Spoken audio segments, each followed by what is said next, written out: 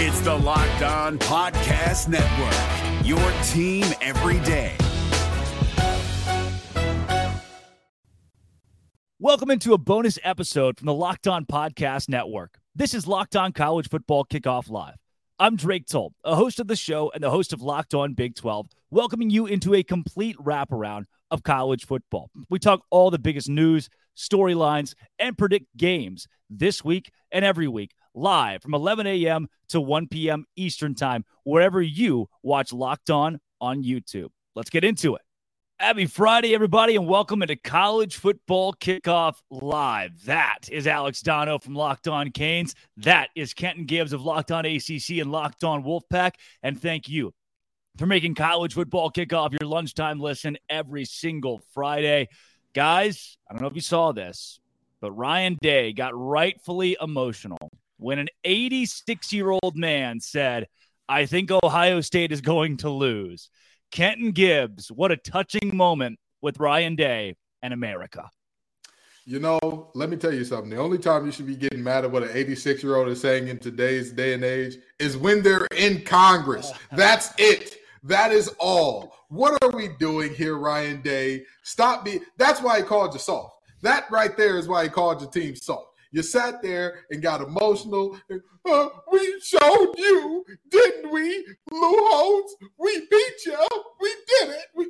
Ryan, stop it. Knock it off. Great win. Great win. Great.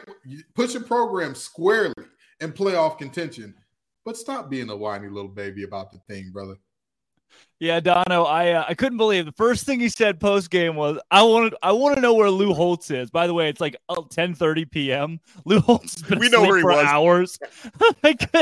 What are we doing here, Dono? I didn't think it was possible to take something Lou Holtz says this seriously in 2023, especially knowing Holtz's ties to Notre Dame. So the biases are clear. So I guess for Ryan Day, you've got to dig pretty deep to find motivational material. And, you know, with Day going on and on about how physical his team was, well, you know what also helped you win that game? Notre Dame having 10 men on the field for the most important downs at the end of that game defensively. That might have also had something to do with it. Now, kudos to Ohio State for getting the win, because I know I'm on both sides of the fence here, guys, because I did pick Notre Dame to win last week, but you will recall I mentioned I'm a little bit concerned about Notre Dame's loser DNA because they tend to not show up in the biggest games when the lights are brightest. And in this case, they didn't even have the minimum number of players on the field to really complete these plays. And so, I guess for Mr. Day, whatever you have to use for motivation, I guess it worked. Your team's unbeaten, UBU. Speaking of motivation, Dan Lanning, pre-game. Look, this is not Hollywood. This is the football field. That's some old school stuff. Like, that's what my coaches would have said. You know, that's what gets me fired up about football is when a coach says to the cameras, to his team, we're just going to go out there and win. And then the greatest diss track of all time when Oregon posts all of the chatter from Colorado pregame. Kenton, you were on the gridiron in college football. You saw some of the best jawing that our country has to offer. What do you make of Dan Lanning and the Oregon Ducks, especially in this beatdown? They officially announced it. They officially told us. It wasn't said before. It was informal before this, but they've officially told us Deion Sanders is the Baba Yaga of college football. He is the big bad boogeyman. They are terrified. They are shaking in their boots. I don't think y'all understand how Oregon, of all teams, of all universities, Oregon, 50 combination, Oregon, more expensive facilities than anybody could imagine, Oregon, Phil Knight testing out everything that he can to give them the advantage. Oregon, that team is talking about, we're here for substance, not flash. Brother, that's what everybody's been saying about y'all for the last 20 years. That is literally the exact talking point that people have used when recruiting against Oregon, and now you're trying to flip it on his head to use it against somebody else. I'm telling you right now, these teams are shaking in their boots, and it's going to be okay. It's going to be all right. Y'all not even going to be in the conference with them no more. You don't got to worry about it. Colorado just became the Big 12's heavy hitter. You're good, Dan Lanning. So, Good for you. I know you're going to lose a lot of recruiting battles coming up here, but more power to you. You won this game, and you won it going away. Great job. I was wrong. You were right, Dan. You did it for substance, not for the clicks, even though you invited the cameras into the pregame locker room for the first time in quite some time. But I mean, look, see, Dono, I am a whatever it takes guy. If this is what it takes to beat the brakes off Colorado, then you go out, you say whatever you want to the 18 to 22-year-old kids. Obviously, it worked. Are you pro Dan Lanning here?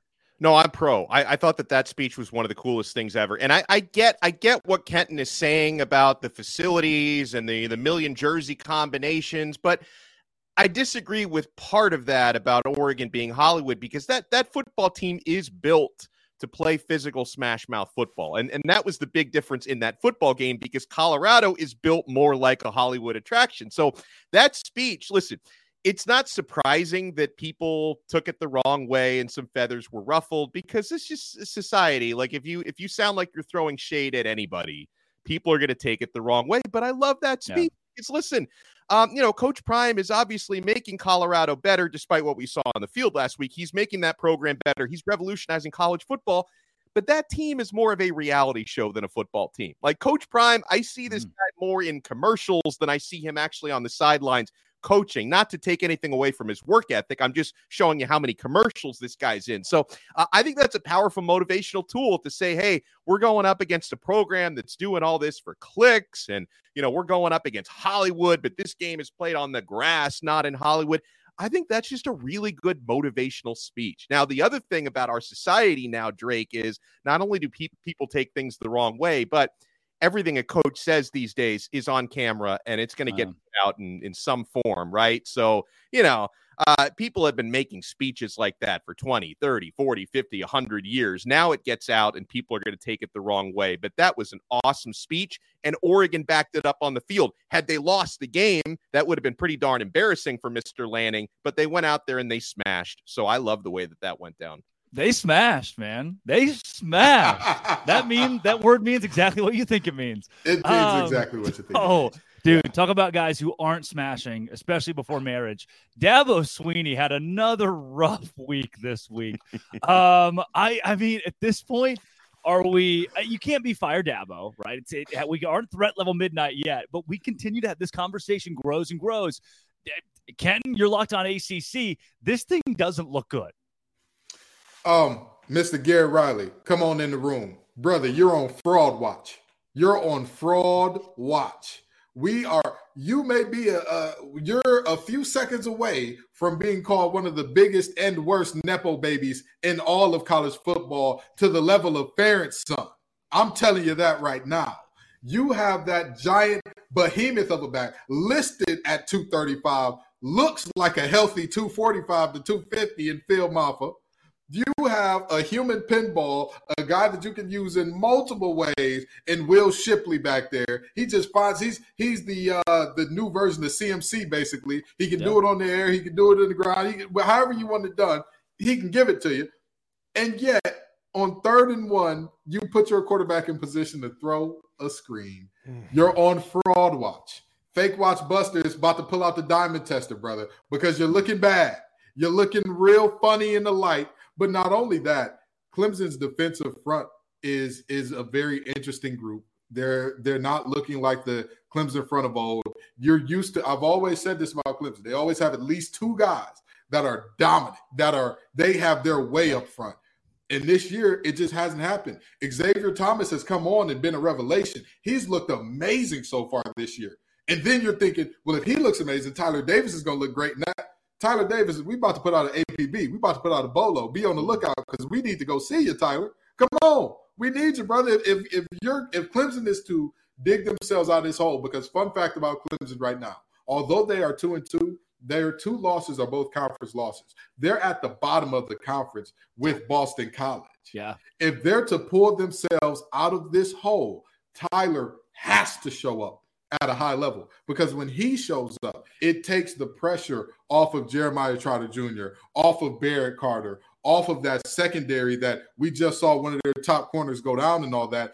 And the defensive coordinator over there has to answer some questions as well, because they stopped the run effectively all game, and you don't want to go too high in one of the biggest situations in the game after your starting corner goes down. when you've got two receivers that are averaging 6'5" and a half. Yeah. And when your corner gets dunked on, what do y'all say? Well, he just made a great play. No, you idiot. You left a corner that was a backup on an island with Keon Coleman, and you get what you get. Sorry to go on that monologue, but it just had to be said. Oh, yeah. There are multiple coaches for Clemson that y'all are on fraudulent. Right. We're hearing and you gave the examples of the athletes. Dono, when you sit here, do you put it on the coordinators, on Dabo Swinney, on the NIL, on the portal? I mean, where do we go? Where's the root of this issue? Because something obviously is not going right at Clemson. Well, all of the above, and also pretty dreadful in-game coaching decisions, because like Kenton was talking about, the play calling and the clock management down the stretch of that game was awful. I mean, I have to give a certain amount of credit to Florida State because good teams find ways to win, and I'm a firm believer of you make your own luck, and part of winning a football game is your coaches making less mistakes than the others, so I have to give credit to Florida State, but at the same time, Clemson, they snatched defeat from the jaws of victory in that game. That should not have been an L. They were just purely physically, for most of that game, the better team out there on that day at home, and they couldn't get it done. And I want to pick up on something that Kenton was talking about with coaches on fraud alert, and I want to talk a little bit about Garrett Riley, okay? Guys, we used to always talk about the Madden curse. I'm not sure if Drake is even old enough to remember when the Madden curse was What's really Madden? big. I don't.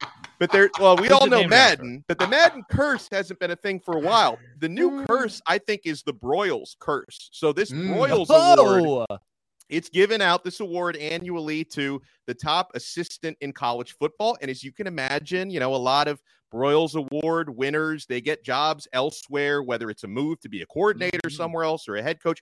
So these last couple of years, I'm tracking this Broyles Award, and I know this all well and good because a couple of years ago, the team I cover, Miami, went and hired the Broyles Award winning at the time offensive coordinator in Josh Gaddis from Michigan.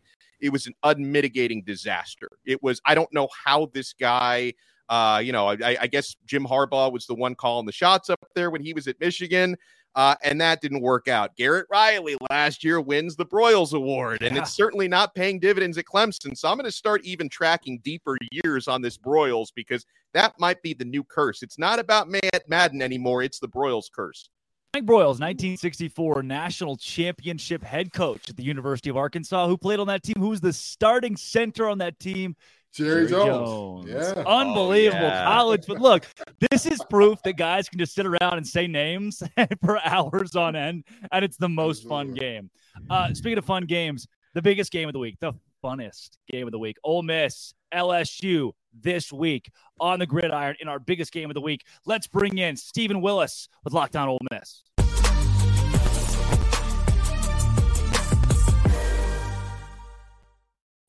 Steven, welcome into Locked On College Football Kickoff Live. Coming off the Alabama loss, give me the state of this program going into a 4 p.m. gross, like nap time kickoff in the biggest game of the week against LSU.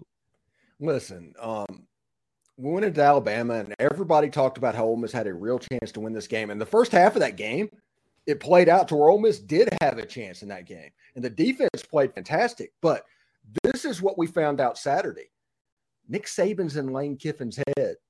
And the second quarter of that game was almost coaching malpractice. And as it got on and Alabama was still in the game and Ole Miss was up 7-6 at halftime, and you're like, well, we kind of know where this could go. And then sure thing, they kick a field goal. They make a big play where Jalen Milroe gets absolutely drilled and complete a touchdown pass. And it turns into like He-Man, by the power of Grayskull, that type of thing. And Alabama is Alabama. And they're the team that we all expected they could be, at least for a quarter and a half. This is an Alabama team that could probably lose 2 games this year. But in that quarter and a half, there was a jolt of energy. And you saw those 4- and 5-star players play like 4- and 5-star players. Now, I say all that to say this. Lane Kiffin wrote a lot of checks last week. He got the fan base all juiced up, and after that game, he took a rightful amount of criticism and from within the fan base. And it took a couple of days for Ole Miss fans to get over it, to move on. Ole Miss has LSU Saturday afternoon, the Magnolia Bowl, which, by the way, this game being played in September is absolutely ridiculous. This game belongs at Halloween. It needs to be at Halloween. But the fan base is they're going to try and force themselves to get juiced back up, but they were let down pretty considerably after last weekend. Yeah. So let me ask you this, Stephen. In terms of, we know that the fans are the fans, and when you lose, you're going to be the worst thing in the world, and when you win, you're going to be the best thing in the world and all that. But in terms of the temperature of the locker room and their chances in this game, talk to me about what you're looking at as far as, have you heard great things coming out of the locker room in terms of, hey, they got their heads up, they know everything's still in front of them, or is it there's a leery feeling around this team in general at the moment? I don't know if there's a leery feeling around this team. The coach has the cornerback mentality. Going back and talking about that, Lane Kiffin turns the page. You can't be the internet troll that he is without, leaning on receipts. So I think the team is going to bounce back. Usually when the offense is clunky, like last year against LSU, the offense didn't look particularly good. Against the next Texas A&M the next week, Quinshon Judkins ran for over 200 yards. So I think they will be fine this early in the season. The Alabama game obviously is the most important game on the schedule for Lane Kiffin. He acts like it. He just acts differently. He calls the game differently. I don't know if the team is going to read too much into that. But we'll see. This LSU game is probably the difference between Ole Miss planning to go to as high as an NY6 type bowl and Ole Miss going to the Music City Bowl. That is probably what this LSU game means. Well, and on this matchup, Stephen, obviously it's a really important game, and LSU are slight favorites on the road here.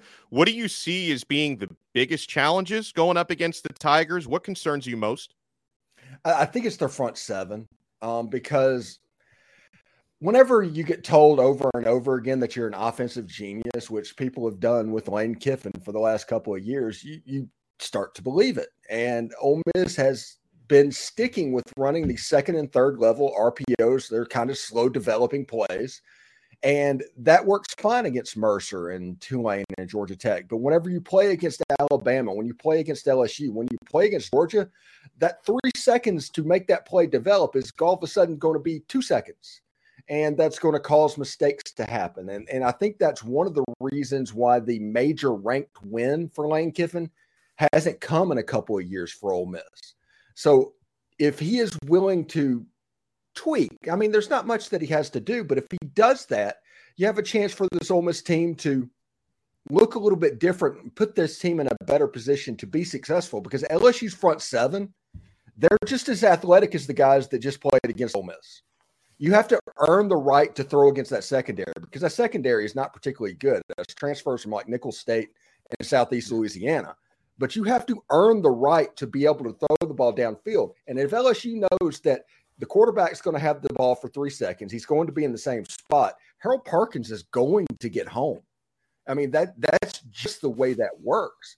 But if you have variance in the tempo of when you release the ball, moving the pocket, running different stuff, zone schemes, gap schemes, run draws, run screens. If the defense doesn't know what you're going to do, this Ole Miss offense has a chance to be really, really explosive. But if they get predictable, LSU's going to eat them up. Hey, Stephen, I know looks can be deceiving, but honoring the 2003 team is a weird look. Why is this the thing that's happening this weekend? Okay.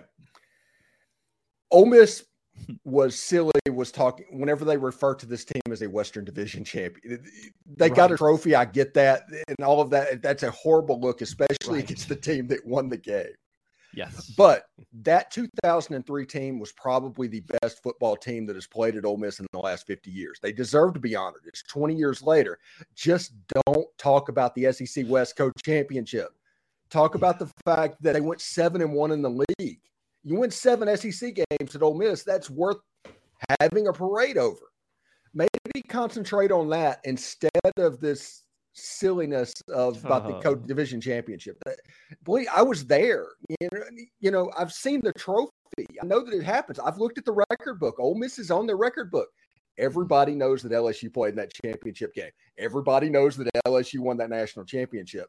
And whenever you do that, it reeks of Central Florida putting up a national championship banner. Hang the banner. Hang the banner.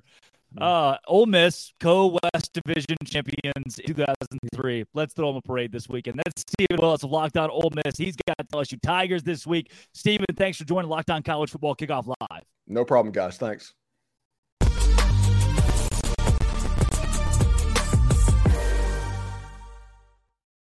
We got plenty coming up here on Locked On College Football Kickoff Live, from interviews to Conference Confidential, the best bets in college football this week.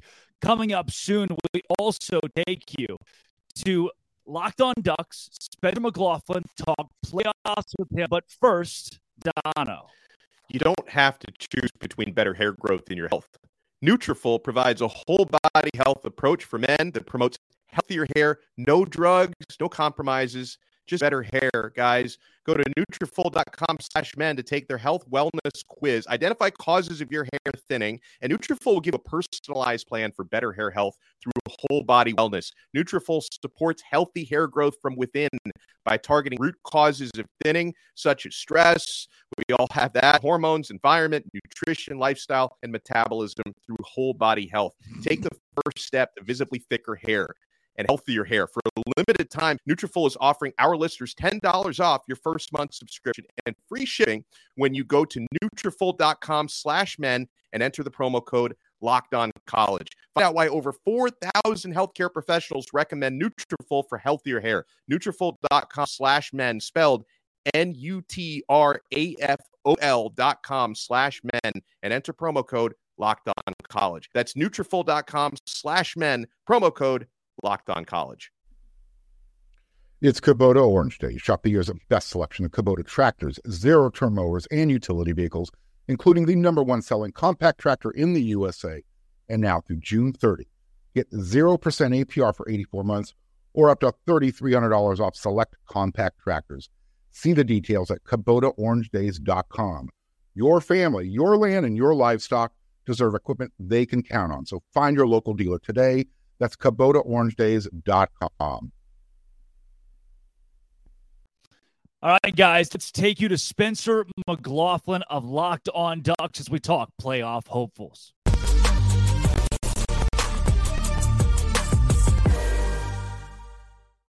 Spencer McLaughlin joins Locked On College Football Kickoff Live, affectionately known as Smiley around the office. Spencer, look, this Oregon Ducks team, some people will say that they proved it against Colorado and Deion Sanders. Other people will say, hey, Colorado's still fraudulent.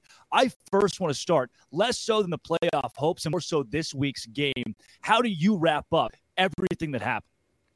Well, I think for Colorado, they were a great story. They are not a great team right now. That's going to change in the future with the way that Don's able to bring in talent. But I mean, after the Colorado game, look, was it intensely satisfying after all the smack talk from Colorado to be caught up in the buzz as an Oregon fan? Yeah, of course it was. It absolutely was. Did I leave the game thinking, oh, Oregon's about to roll through a loaded Pac-12 because they beat Colorado 42-6? No, not at all. They're still going to be an underdog at Washington. If Cam Rising is healthy, they're going to be an underdog against Utah. This Oregon team is really good because the Pac-12 is really good, and Utah with Cam Rising will be really good. If they don't have Cam Rising tonight against Oregon State, they probably lose that football game in Corvallis. He's playing a lot of urgency after their loss against Washington State. But I think that when you look at what Oregon's capable of, yeah, at their peak, they could make the college football playoff, but they have to get through Utah, Washington, USC, Oregon State, and the Pac-12 championship game. And I've, held the belief from before the season that the Pac-12 was going to miss the playoff again because I think there are a bunch of really good teams in the conference. I don't know that there's weeks so far, but if I told you guys right now, hey, Washington's going to lose to Oregon or Utah at home and USC on the road, is that a hot take? Is that a surprising thing to anyone? Is that out of the realm of possibility? No. I mean, you look at USC. Would it surprise anyone if they lost to Utah again? No, I've seen that story before. What if they lost to Oregon? Yeah, they could do that. And these teams are going to match up in some form or fashion again in the Pac-12 championship game. I like where Oregon's at. I think their defense is vastly improved from a season ago, and the offense looks to be just kind of rinse and repeat from what they were last year. They're one of the best offenses statistically in the country right now, and they have everything firing. Yeah, they can be the best team in the Pac-12 Pac-12. But guess what? I don't know what Washington State's ceiling is, but I think their floor is a lot higher than a lot of people thought. And then the Cougs are not a team that are to be messed around with right now. So I want to ask you this, Spencer, and trust me, it's not going to be about a beautiful smile. That really was the first time we saw. We got another one. We got a twofer today. That's beautiful. But in terms of this Oregon team, and you say like, hey, they're good, but they're not quite world beaters. What is the one thing that concerns you to say, like, if a team is to beat us, they'll have to exploit this thing? It's still the defense. You know, the defense has faced a couple of, I think, solid tests. Texas Tech on the road and Colorado at home. They could not have played better against the Buffs.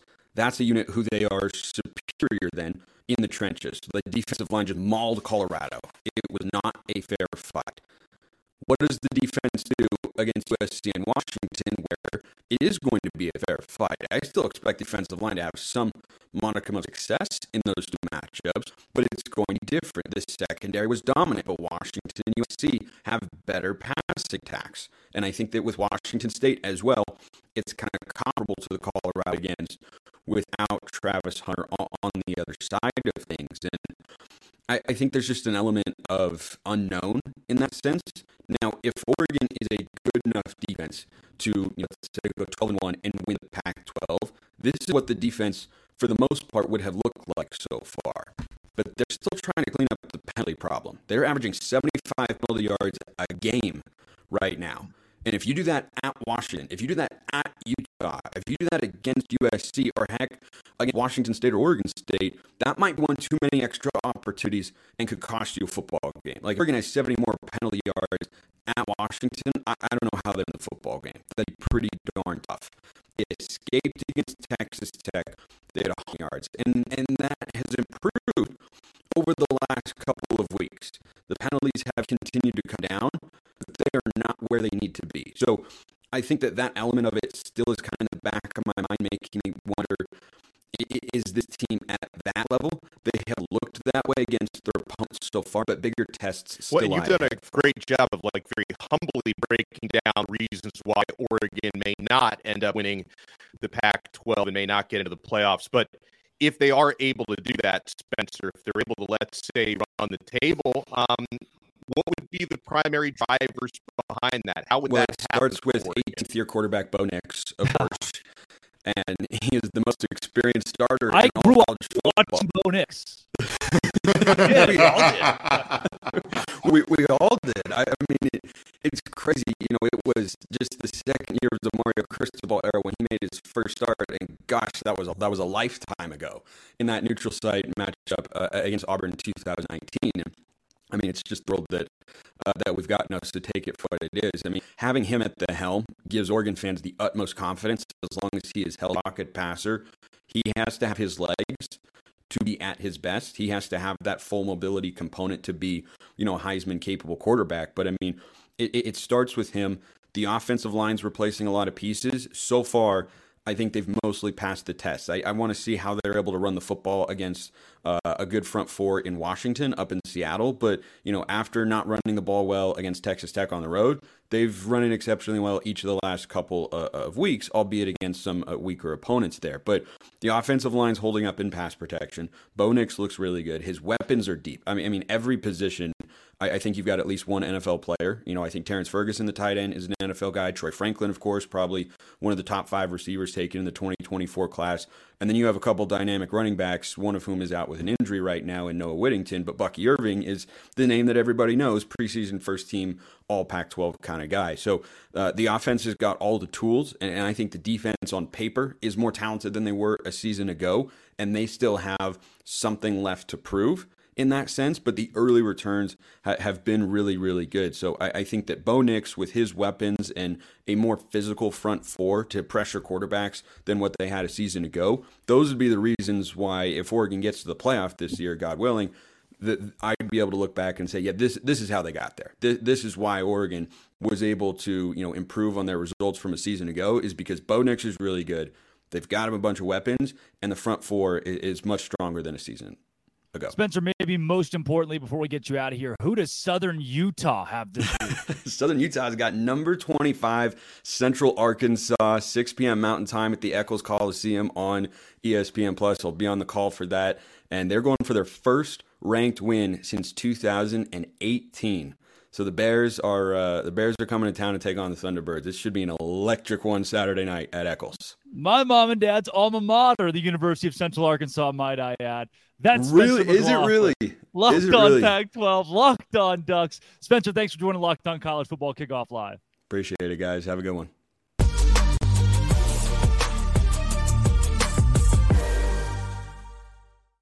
So the whole buy or sell thing on Oregon, what I struggle with here is you've got a Utah team that got to face here in a couple of weeks who just held UCLA and Chip Kelly to 7 points, and they were late fourth quarter 7 points. This is a defense in Utah that will dominate the Pac-12. They won the league 2 years in a row. They get Oregon at home.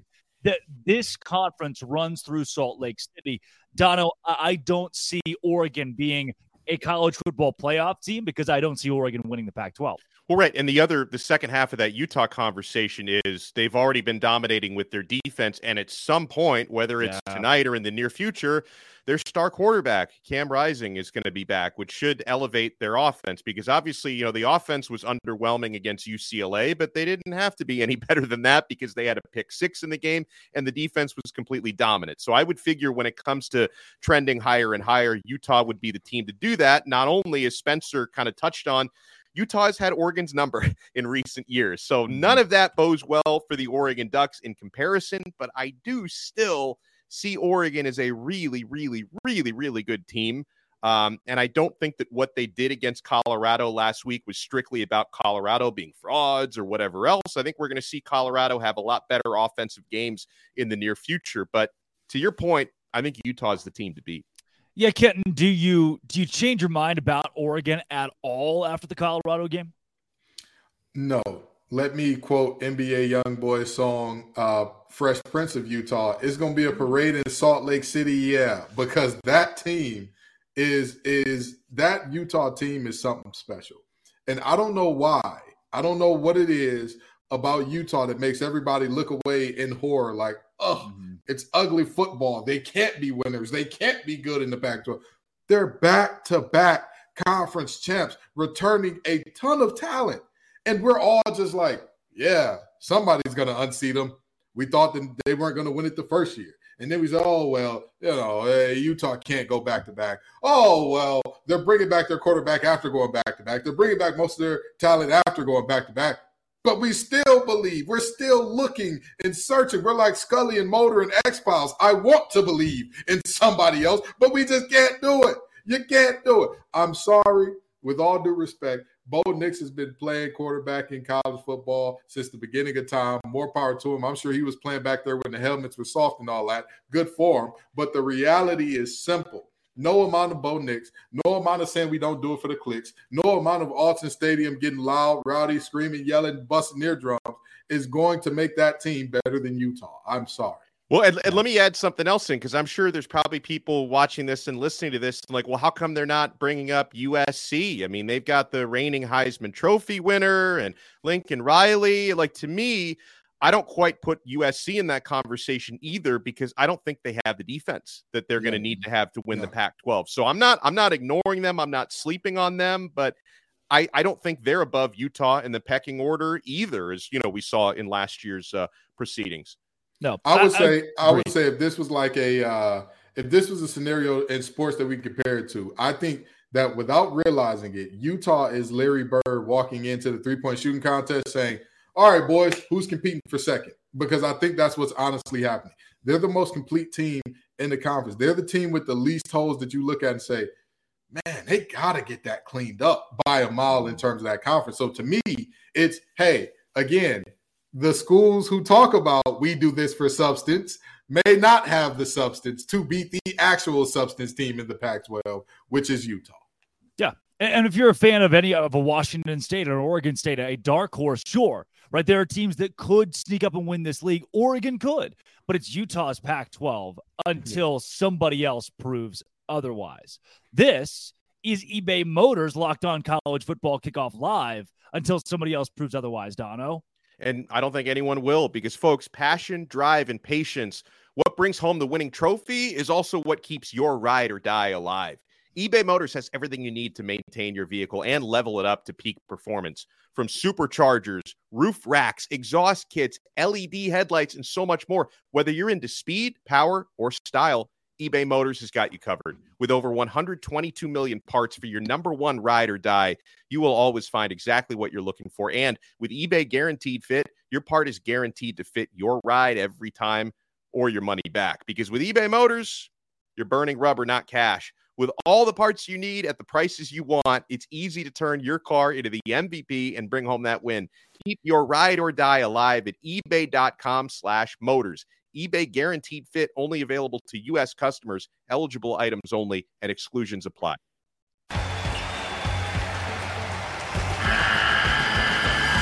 The NCAA tournament is almost here, and listening to Locked On College Basketball will give you the edge you need to dominate your bracket. So don't wait. Find Locked On College Basketball on YouTube or wherever you get your podcasts. Part of the Locked On Podcast Network. Your team every day. 1 second, guys. I'm getting a hotel phone call. Sounds like it's time to go around the country as we do our first Conference Confidential. We start with the Big Ten. Take it away, Craig Sheeman.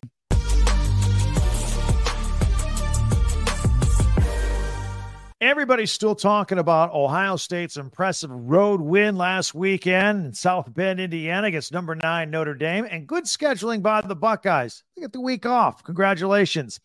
The Michigan Wolverines hit the road for the first time this season. They play at Nebraska. Keep an eye on the Huskers quarterback situation when Jeff Sims comes back from that high ankle sprain, because Heinrich Harburg is 2-0 in his place. He's done a pretty nice job. If Penn State annihilated Iowa last week, what are they going to do at Northwestern this week? Although kudos to the Wildcats. They've doubled their win total already from last season. They had that 21-point deficit they erased and won in overtime against Minnesota last weekend. And don't look now, but the Maryland Terps could be 5-0 if they beat Indiana this weekend. Of course, the Hoosiers needed 4 overtimes to beat Akron at home last week. Illinois is at Purdue. First-year Boilermaker head coach Ryan Walters was the defensive coordinator at Illinois last year. He wants to win this one. By the way, the Boilermakers have yet to win a game at home this season. Michigan State travels to Kinnick Stadium to take on Iowa. The Spartans and the Hawkeyes are both struggling right now with their identities, although the Hawkeyes somehow are 3-1 at this point. 2 non-conference games, Wagner at Rutgers and Louisiana at Minnesota, round out the schedule around the conference this week. Enjoy the games. I'm Craig Sheeman for Locked On Big Ten. 5 games on the slate in Week 5 for the Pac-12, and the best one comes on Friday night in Corvallis. Spencer McLaughlin here for Locked On Pac-12. Oregon State goes back home, which is where they need to be right now after the loss they took in Pullman on Saturday, in which their defense allowed Cam Ward to go for over 400 yards. He threw 6 incompletions, accounted for 5 total touchdowns. It was not an inspiring effort from Oregon State's defense, which has been a staple of that team the last couple of years. They might be taking on Utah backup quarterback Nate Johnson again on Friday night for the Utes. Offensively, we might see him on the field, and that's an opportunity for the Oregon State defense to rebound. And it's not overstating things to say Oregon State's goals are within reach, but on the line this Friday against Utah. If they want to reach the Pac-12 championship game for the first time in program history, they have to win this football game. No ifs, ands, or buts about it. Asking a team to go 7-0 just to have a chance to get into the conference title game is not reasonable with the way the Pac-12 has looked as the best conference and the deepest conference in America right now. Colorado goes to USC this week. USC is going to win that game pretty comfortably, I imagine. The question is, what does Colorado look like coming back home off of the blowout loss last week against Oregon? But Utah and Oregon State, that's the headline game on Friday night. No Cam Rising once again. DJ Uiagalelei completed just 50% of his passes against Washington State on the road. Can he be better against the Utes defense, which has looked like the best in the conference through 4 weeks so far? The Utes are 4-0, and they played their closest game of the year last week at home against UCLA, but they have to do it on the road against an Oregon State team that is 13-1 at Reser Stadium over the last couple of seasons. Those are the headline games. Don't sleep on Arizona and Washington. The Huskies have been blowing everybody out all the time. Are they going to do it again? They're 18-point favorites on the road in Tucson against a sneaky and quiet 3-1 Arizona football team right now. That's it for Week 5. Tune into Locked On Pac-12 on YouTube or wherever you listen to your podcasts. Dave Schultz with your Week 5 Sun Belt preview. Bunch of good ball games, including the Raging Cajuns going to Minnesota, and this will be all about the rushing attack. Minnesota's going to rush for 191 yards a ball game. Can the Cajuns slow down that big offensive line? Cajuns are rushing for a bunch of yards. Can they run it against Minnesota's big defensive line? Zion Chris getting his first start as quarterback on the road for the Cajuns. You also have Georgia State, undefeated Panthers hosting Troy. Georgia State looking to go 5-0 for the first time in program history. Troy coming off a big win against Western Kentucky as they evened up their record at 2-2. Georgia Southern hosting Coastal Carolina. Is this the last stand for the Chanticleers as they would fall to 2-3 with a loss to Georgia Southern, who's also coming off a nice bounce-back win. Davis Brin, 4 touchdown passes at Ball State. But the big ball game in the conference is South Alabama off to JMU. South Alabama predicted to finish second in the West, JMU first in the East, and JMU with 3 very close victories. They're 4-0. They've kind of looked the part where South Alabama just hasn't. Outside of their victory against Oklahoma State, they have just not played very well, and it's going to be South Alabama's running game, 180 yards per ball game against JMU's rush defense, giving up 42 yards per ball game. They are susceptible to the pass, but that's only because nobody's been able to run against them. JMU was a 5.5-point favorite. It's down to 3. I think JMU wins this ball game because South Alabama just hasn't shown they can play consistent football this season. Please tune in to Locked On Sunbelt for your Week 5 Sunbelt recap. Enjoy the football, everybody. That was Conference Confidential back here on College Football Kickoff Live. Guys, let's talk some booms and some busts. What we learned based on last weekend's games. And I got to tell you, if I'm looking at a team that has boomed right now, it has to be the Utah Utes. Because now, look, the experiment is over. Can Utah win without an offense? And the answer is yes. Hypothesis confirmed. Without Cam Rising, without a couple of other stars, their big tight end, big pass catcher has also been out for the last few weeks. They haven't needed the offense. They have still won games defensively, holding teams to their worst offensive outputs on the year. Utah at 4-0, having just won again, this time against a top 25 UCLA team, holding them to just 7 points. Give me the Utes as a boom. Kenton, let's go to you next. I mean, y'all already know who my boom is going to be. I've told y'all about him all along. I've said that Dabo needs to call this man and be standing outside his house in Norman saying, baby, come back. You can blame it all on me. Very simply, the Oklahoma Sooners. Dude, how, Ken? They won by 14 against Cincinnati. They only scored 20 points. How is this? I hear you. I hear all those things. But also, that Cincinnati team is better than we're giving them credit for. Number one. I agree with that. Wait. But why? But what do you mean, but why? They beat a bad Pitt team. They lost to Miami of Ohio. So here's why I say that Cincinnati team is better than they're getting their credit for. Number one, we're looking at year 1 under Satterfield. Number 2, we all know if there's anything to know about Satterfield's teams, there will be inconsistency. They will not play at their highest level every week. That is a guarantee if Scott Satterfield is your head coach. They will reach the highest of highs, and then next week have you out there like, is this a JV team? Yeah. Did we not? Are these guys not on scholarship? What happened? That's something that we know about that team. But the fact of the matter is handling business in games where you should handle business is something that I value a lot. I don't care what anybody says. I don't care how anybody cuts and slices it. That is why I don't do rankings up until week 4, because for me personally, it's meaningful to me if a team is handling business and not playing around with their food because somebody else is going to eat it in these early weeks. And to me, Oklahoma has done that again and again and again, including a game where many people, not going to say any names or point to any beautiful heads of hair on this show. Me and Dono are bald, so I don't know whose head of hair we're talking about. Predicted them to be upset. Oklahoma, Boomer Sooner. That's my boom, baby. Kenton, booming with OU and Brent Venables, the skeleton man. Alex Dono, who's your boom this week? I was tempted to go with Oregon, but at a certain point, I would just be piling on Colorado. So I'm going to give my boom to a team that maybe not so quietly anymore has just been dominating the season so far, 4-0, number 7 in the country, and that's the Penn State Nittany Lions. Now, this wasn't a game that they were supposed to lose, but still, they shut out a quote-unquote ranked opponent last week. They shut out 24th ranked Iowa 31-0. You start to hear now talks about their defensive coordinator, Manny Diaz. Is he becoming, a head coach candidate in the upcoming cycle? And yes, I know Iowa's got that nepotism offense under Brian Ferentz, and they can't score on anybody, but 31-0 win for Penn State. They have handled their business and beyond to this point.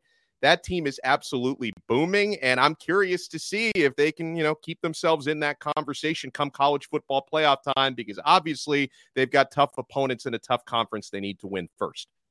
We've talked about how Oregon, that was a smash, Colorado, bust. Let's go to the bust conversation. Kenton Gibbs.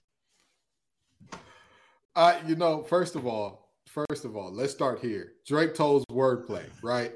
The Drake Toll's innuendos, always a boom, always a boom. I don't care what anybody says; they are a boom from now until the end of time. But in terms of teams that I'm looking at, and I'm saying, hey, this is bad. This is really, really bad. I hate to have to say this, and I really don't want to do this because you know what? Let me stop lying to myself. Let me stop lying. I'm enjoying this a lot. The downfall of Clemson got me wearing suits. It got me wearing – listen, I'm not going to wear a suit to my wedding. You understand? I'm going to go Bill Belichick at my wedding. But for Dabo Swinney's downfall, I can't even hold in the glee no more. I can't do it. I can't – watching this team piss down their leg, do the coaching decisions and clock management, what was that drive at the end of regulation? You have a big run by one of the best backs in the nation to put you in plus territory. And what do? Do they take a timeout, Dono? Drake, do they clock the ball? Why would you? You let the clock run out when you got the plus territory. What an unserious group. Oh, my God. Clemson, I'm just going to say this, okay? And I'm going to leave it here. Dabo, I really and truly hope that you embrace the portal and you embrace all the new things and all that. But I'm telling you, it's going to be an enjoyable ride watching y'all be this bad this year. Oh, it makes my heart smile. It makes me smile with my heart. It makes me drop the Spencer McLaughlin smile on them because I got to get one out today. Dono, who's a bust? I'm going co-bus. Clemson is one of mine. There's nothing I can possibly add to what Kenton just said, but I got to go with Notre Dame at the other. I mean, you talk about snatching defeat from the jaws of victory.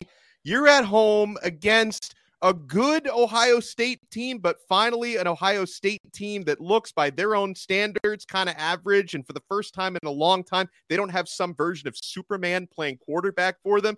So you're at home in South Bend and you hold Ohio State to just 2 touchdowns in the game. McCord doesn't even throw a touchdown pass in that one. They're like 8-9 deep and former 5-star recruits at wide receiver. They can barely get these guys the football. They've got the top receiver in last year's class. Brandon Inniss can't even get on the field these days is what's going on there at Ohio State. And then you've got 10 men on the field on defense for the most important final 2 plays in the game. So listen, again, I said this about Florida State earlier. You got to give credit where credit is due. You make your own luck. Good teams find ways to win. But at the same time, how do you give that game away? I've got to go with Notre Dame as a bust. Wow. Mine comes out of the Big 12 this week because this team, they were not supposed to be great this year, but they have a I'll say legendary head coach because you're going to look back and say, oh, yeah, he was at the same place for a million years. And that's Mike Gundy at Oklahoma State. Every 3 or 4 years, we have the same conversation of, is it time to fire Mike Gundy? His team is 2-2 with a 33-7 loss to South Alabama, and then a loss to an Iowa State team that has losses to Ohio, where they put up 10-7 to Ohio. Oklahoma State just allowed 34 points to Iowa State this week in a 34-27 loss. They don't run the ball well with Ollie Gordon. They finally decided to run it with Ollie Gordon this week, their star running back. Earlier this year, he wasn't getting carries. They couldn't figure out who the quarterback was. They finally said, you know what? We're going with Alan Bowman. That's right. Texas Tech Alan Bowman, who was so bad at football that Michigan said, hey, come be on our staff. We'll call you a player, but you're just going to sit on the bench and coach up our young guys for 2 seasons. Now he's a starting quarterback at Oklahoma State. What did he do against Iowa State?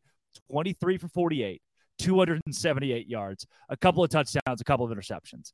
Bad is what he did. He was outshone by a kid named Rocco Becht, the Iowa State quarterback who had 350 yards and 3 touchdowns. Mike Gundy, the seat is hot. Oklahoma State is a bust. They should have been a 9-win team this season with the easiest schedule in the Big 12. Guys, we have time for Uno Mas boom. One more boom. Dono will take it to you. Well, then I've got to go with Oregon. I apologize, Buffs fans, even the ones who have been fans of Colorado for more than 6 months, the 7 or 8 of you out there, I apologize. I apologize for piling on. But listen, man, Oregon goes up against the most hyped team maybe in a generation, right? When it comes to it. I know Coach Prime is he's probably rightfully trying to deflect away from his players and say, make me the target, like try not to make, which is an admirable thing that Coach Prime is doing, but his team is going to be a target all season long. For the remaining, 8-9 teams on his schedule, they're going to treat that game like it's a national championship game. Teams will get up for that. But you know what? Oregon not only got up for it, that Dan Lanning speech before the game, and then they lived up to it with a 42-6 victory. So Oregon comes off looking great because guess what? There were a lot of eyes on that game that maybe aren't regular Pac-12 viewers. Maybe they don't usually stay up until, 1 a.m. to watch the end of an Oregon game, but they were watching that game because of how Hollywood and how hype that was, and Oregon completely dominated. So they're a boom for me. Boom. Kent, one more boom. Well, I know that some Longhorn fans probably got mad at my last boom, and so I'm going to include the entire Red River rivalry in this thing. Let's get the Longhorns as my second boom. The 2 Big 12 teams headed off to the SEC, definitely my booms here. Texas has not played a single-digit game all year, and that includes playing Alabama. Yeah. That's very, very interesting because when you look at this Texas team, you say they have all the pieces, but are they mature enough to show up every week? That's the big question about this Texas team. Are they mature enough to show up? Are they experienced enough? Are the guys that they have on this roster, can they do it every week? And trusting 18 to 22-year-olds to do that, it's a tall order. That's why I'm not a betting man in general, but even if I was, I wouldn't touch college football with the next man's money. But Texas has consistently shown up and not only done what they're supposed to do, they've dominated every single week. And so, I've got to give Texas their love. They have shown up. They've shown out to be a national contender. And so I'll give them their gots when they got it. And they got a great team this year. We're missing 2 teams here that have flown under the radar that I'll bring up in a couple of booms. Washington State being one of them. Now with this win against Oregon State, I think it's time to start talking a little bit more about how they could be a dark horse in the Pac-12. And at this point, the dark horse word is used loosely. I mean, they're a top 20 team. Cameron Ward has become one of the best quarterbacks, not just in that conference, but now in the country as America turns its eyes and says, hey, who is this Cam Ward guy? Who is this Washington State team? They've got a legitimate chance to make some waves later on this year. They're 4-0 right now. And then North Carolina, 4-0 for the first time in a couple of decades. Now, after a 41-24 win against Pitt, they have proven, hey, look, we are not to be overlooked. Drake May's a good quarterback.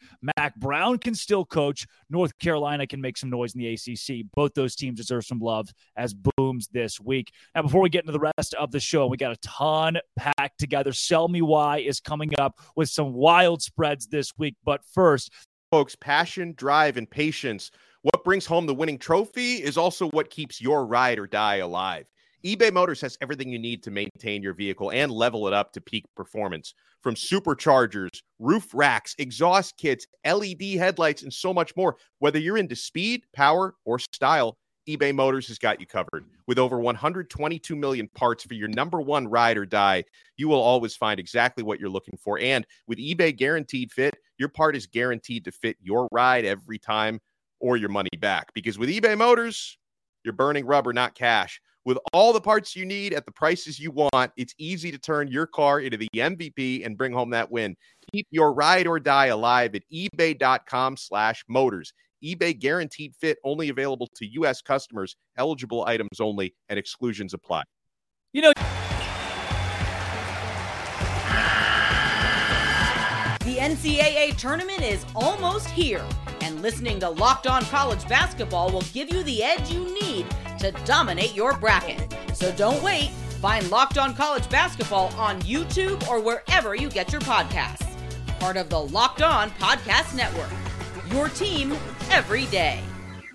You're just scrolling along on the YouTube. You see your favorite team. You see Locked On Gators is live. You click on it, and there are three random guys talking about college football. Well, we're not so random. That right there is Kenton Gibbs of Locked On ACC, Locked On Wolfpack. That's Alex Dono of Locked On Canes. Drake Toll here from Locked On Big 12, and this is College Football Kickoff Live. From 11 a.m. to 1 p.m., every single Friday, we are your live lunchtime listen, breaking down all the biggest stories in college football and giving you the best bets for this week in the sport. Speaking of, it is time for Sell Me Why. The Colorado Buffaloes are 3-touchdown underdogs for the second week in a row.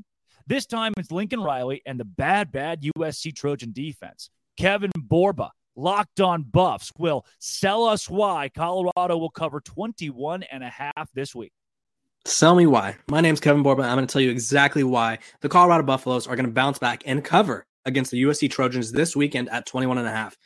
The thing is, the Oregon defense was absolutely nails, and we learned that Oregon's defense is a legitimate top 15 defense in the country.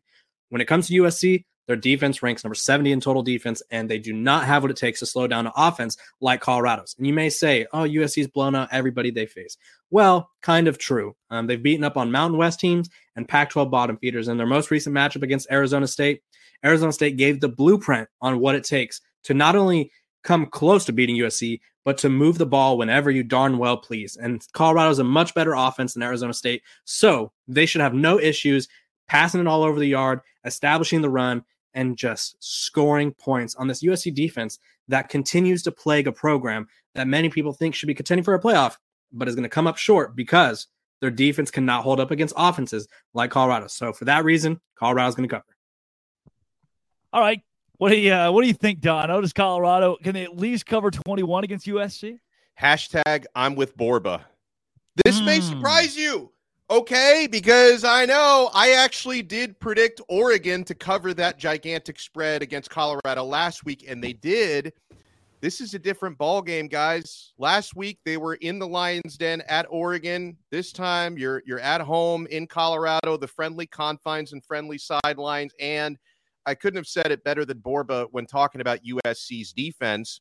They can't stop a nosebleed. How are they going to stop Shedeur? A 70th ranked defense in the country. This is going to be a high-scoring football game. Now, I'm not, completely on the Buffs bandwagon to the point where I'm picking them to win the game outright. I'm not. I think USC is overall the better team, and they should be able to win this one. But they're not going to win it by 3 touchdowns. This is going to be a high-scoring game, and I think it's going to be one of those situations, Drake, where I don't know if moral victories exist for a team that got this much preseason hype, but I think this is going to be the type of game where Colorado is going to be competitive enough where people are going to come out of this one saying, you know what?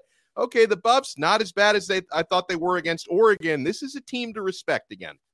Yeah, Ken, to me, you lose your best player in Colorado for at least a couple of weeks, but he was the X factor on defense more so than offense. And against this USC defense, I don't see why Colorado can't put up enough points to at least keep this game within 3 touchdowns. So here's the thing. I said that Colorado's ceiling was about 6 wins. I'm still holding firm to that. However, covering 3 touchdowns and winning outright are 2 entirely different things. Yeah. I for sure have Colorado covering. And this is the reason why, if nothing else. The reality of this is all of the talk, all of the casuals, all of the people who, Deion's going to win it all. They're going to win it all this year. Those folks don't matter, but they felt like they mattered up until last game. Now Deion and his staff could truly go in. The players talked about the self-scout that they did, where they truly went in and said, hey, this is what we're good at. This is what we're bad at. This is what other teams have seen and all that. And it's hard to tell a player, hey, you need to get your fundamentals down in terms of your first step in your hand placement when you just came off one of the biggest upsets in modern sports history and a 1-win team from last year beating a playoff team from last year. It's tough to tell a kid to get that together. You know, when it's easy to tell a kid your first step has to get better when you just got your dome split in front of national TV. When another coach has talked all this high cash stuff about your team. I got to make sure we keep our clean rating here. I almost lost it. But when another coach has talked cash money about you and they backed it up, that's when you can tell a guy, you have to do the little things right. I think that Colorado will do the little things right enough to keep this game within 21. I don't think they have the horses in the stable to win, but they got enough to keep within 3 touchdowns. For more of College Football Kickoff Live, check out your favorite Locked On College YouTube channel and get the second hour where we go over our best bets for the week. This has been College Football Kickoff Live. Hey, Prime members, you can listen to this Locked On podcast ad-free on Amazon Music.